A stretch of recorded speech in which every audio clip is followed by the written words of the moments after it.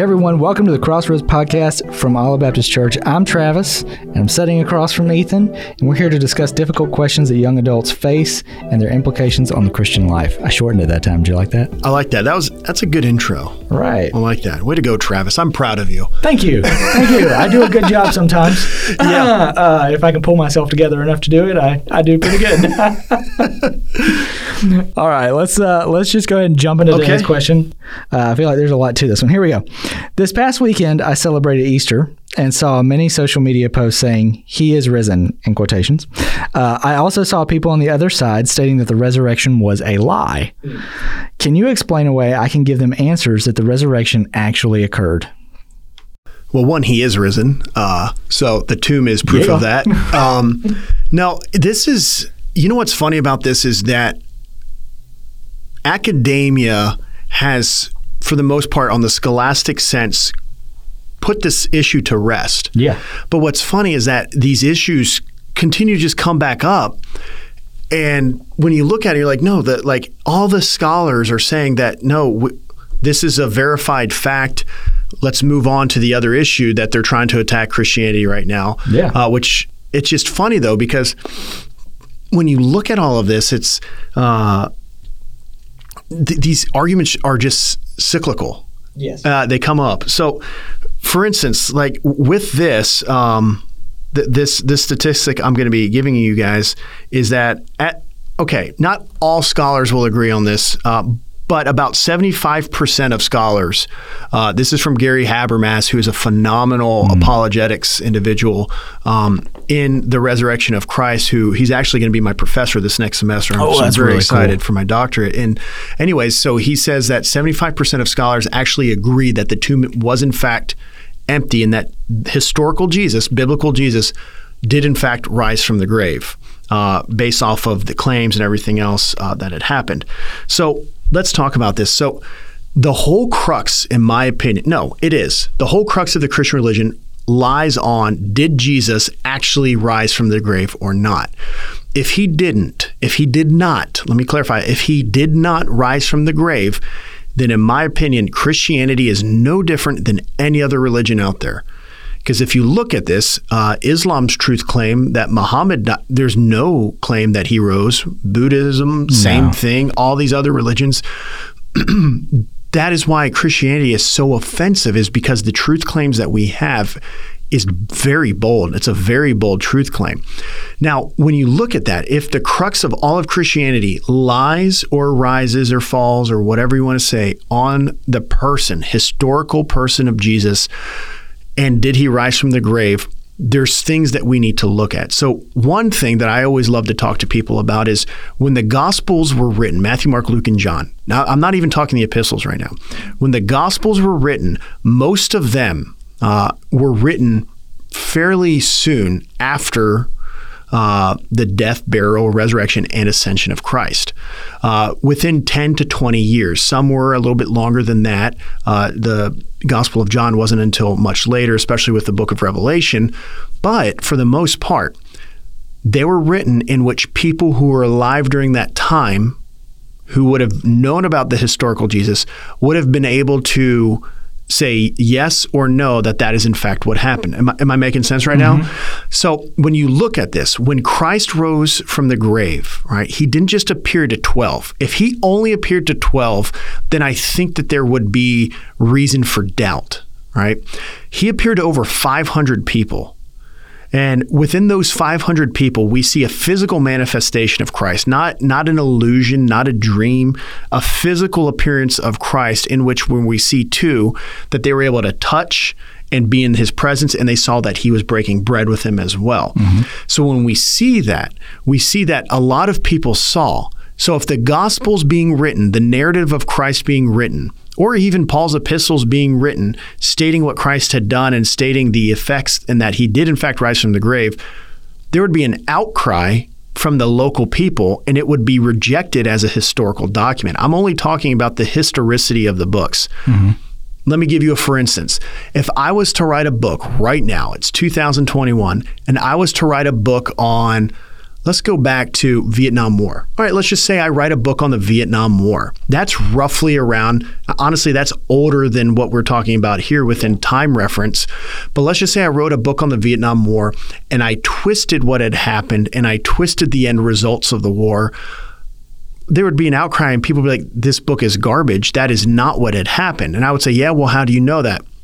Well, I was there in the Vietnam War, and you have personal eyewitness accounts stating, no, I was there. That is not how this happened. Yeah, firsthand knowledge of that. Yeah. And not only that, but family oral traditions being passed down too. So if the grandpa or the father passed away, I mean, let's go even back to World War II. You can make stuff up from that, but people are going to shoot holes in it. I mean, you look at that, even the Civil War. And now we're talking hundreds and hundreds of years. But what we're talking about when the Bible was being written, we're not talking long. We're talking 10, 30, 40 years, maybe, top 60 years, right? Very relatively recent if you look at historicity. Yeah. When you look at the conquest of Alexander the Great and you look at all this other stuff, that happened in over 300 BC. We don't see stuff being written about that until over 500 to 1,000 years later. Yeah. Right? But yes, we do have historical documents that we can go back on. But what tends to happen is that the person questioning the resurrection of Christ tends to throw the burden of proof on Christianity, but fails to realize and listen to the eyewitness accounts that had happened at the resurrection of the tomb. So going into this, there's a couple of themes or arguments they have. One is that the disciples snatched the body, or that because the crucifixion was such a common method of killing, and typically what had happened at those times is when they would crucify an individual, they would leave the body up for several days, and then they would throw it into a burial pit.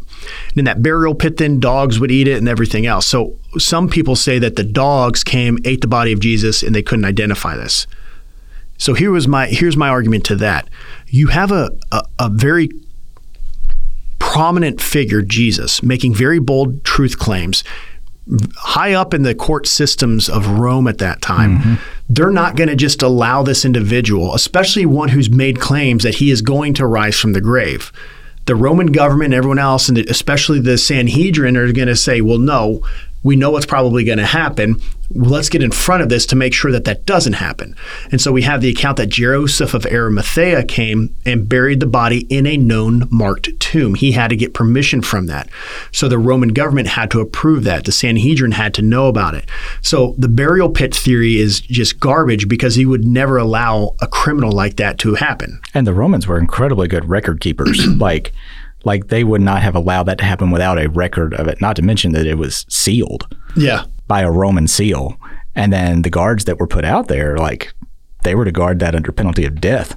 So, I mean, they would fight for their lives if somebody tried to come and take the body. Absolutely. I mean, so we have that theory, the burial pit kind of squashed. Yeah. And then also, like you said, the Romans were good at what they did. Yeah. And they were really good at killing. Granted, I know this question isn't about did Jesus actually die. We're not going to get into that, but they're very good at what they did. So the other theory that people tend to do is that the disciples came, somehow overpowered the Roman guard, rolled the tomb back, and then stole the body of Jesus.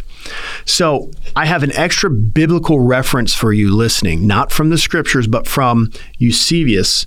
And he was an early church historian, and he wrote in his Demonstratio Evangelica in 3:14-18, and he writes this: "It would be inconsistent to hold that the disciples were on one hand followers of Jesus with his high moral teaching, and yet on the other hand such base liars as to invent all these miraculous stories about Jesus. It makes no sense to say that the men who learned and then taught the ethics of Jesus would themselves be deceivers." And so that theory of the body snatchers rose up in multiple centuries, kind of fighting about, the disciples took all of this. But the interesting thing, though, is that there's no eyewitnesses and there's zero attestation that the disciples did in fact do that. You see one mention of it in the scriptures, like, well, what happened with that? Did the disciples would come and take it? But that's prior to. Mm-hmm. That's prior to, which is why they went through those links that they did. And so when you look at this, the radical transformation of the apostles' lives, I think, is also attesting to that Jesus rose from the dead. Because think about that. If Jesus didn't rise from the dead, What happened when Jesus got captured at the Mount of Olives, right, in the Garden of Gethsemane? They scattered. Yeah. I mean, they bounced. You don't really hear exactly what had happened other than we can assume they went into hiding. The only thing that we get in the narratives is that Peter went in, and even he was a little bolder that he came into that, but he wanted nothing to do with Jesus as well. So what happened? What changed from when Jesus is captured, crucified, and killed, and then all of a sudden the disciples get this incredible boldness to where all of them were martyred? You don't follow a lie into death. I'm sorry. No. You can follow a lie a long way, but you're not going to follow it unto martyrdom. You're not going to follow it unto death. So the radical transformation in the apostles and the disciples, I think, is also a phenomenal evidence that Jesus did in fact rise from the dead. So we have eyewitnesses. All right, we've kind of debunked the burial pit and the tomb snatchers because the ethics and morality that Jesus pushed, the disciples would have never done that because that would have been in complete violation.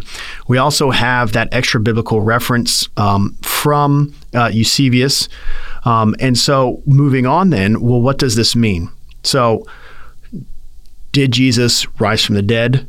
Is miracles possible? And so we're looking at all this other stuff, is that if Jesus didn't rise from the dead, then one, the Bible is irrelevant. That should just never come to play.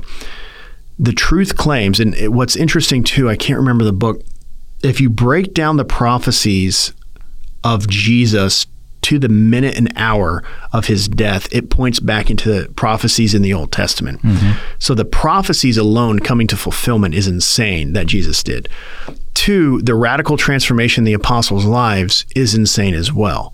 And 3, he appeared to so many different eyewitnesses. And if the Gospels were in fact fabricated or there was untruth in it, the people at that time would have rejected it and it never would have made it. Because if you look at the Apocrypha, if you look at all of those, a lot of that has been rejected. Books of the Apocrypha have been rejected in a authoritative, inspirational source, but in other ways it is still reliable in the historical sense, but at the same time, it's untrustworthy because they don't know the source of some of the people who wrote this. Mm-hmm. So you see that has happened the way in which we formed our canon, the Bible, together.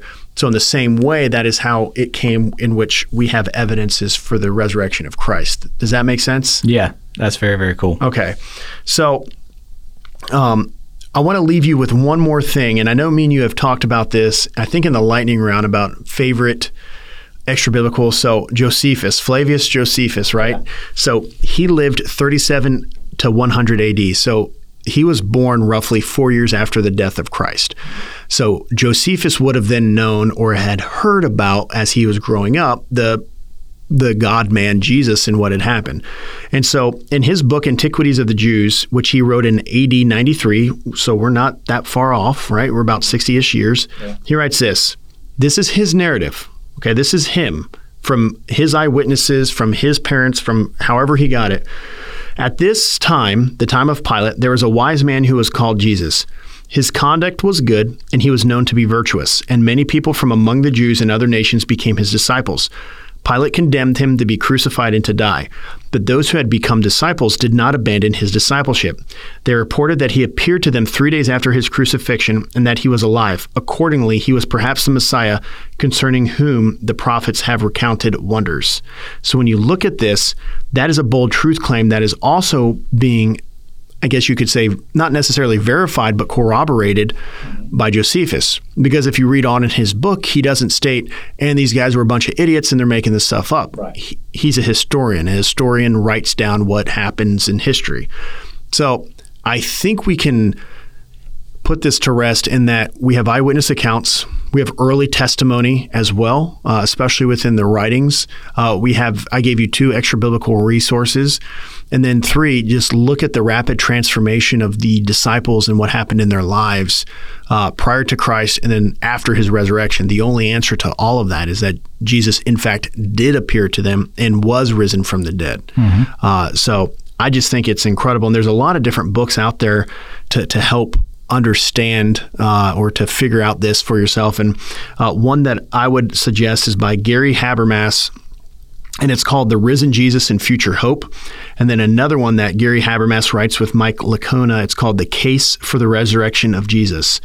So when you read those, that really, we don't have enough time in this podcast to really break down all of the other evidential arguments and philosophies and reasons behind it. But there's very good evidence, and it's not a blind leap of faith into just, well, I guess he did. I just have to accept that he may or may not have, but I choose to believe that he did. No, he did.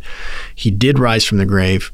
He is still alive, and he sits at the right hand of the Father. And it's extremely awesome to see, people post that, and then not just post it, but believe that as well. Yeah. So hopefully that answers that question. Very cool. I know you mentioned 2 resources. For me, I know I've mentioned The Case for Christ on here. I think we've talked about that before. Yes. He also has The Case for Easter and The Case for the Resurrection, which are 2 very cool, very easy reads. I totally forgot about that. Yeah, very easy reads too. Probably the first ones that I read in addition to The Case for Christ when I first got saved, that I was like, oh, this is very cool and a lot of good information. So very cool. Very good answer to that question. I enjoyed the 2 looks from the 2 different perspectives, historicity and extra biblical resources. So very, very cool. All right. Thank you guys so much for listening to the Crossroads Podcast. Crossroads is the premier young adult ministry in the city of Pensacola, and you can find out more at olivebaptist.org/youngadults. You can also DM your questions to the Crossroads Instagram, and we'll see you next time for the Crossroads Podcast.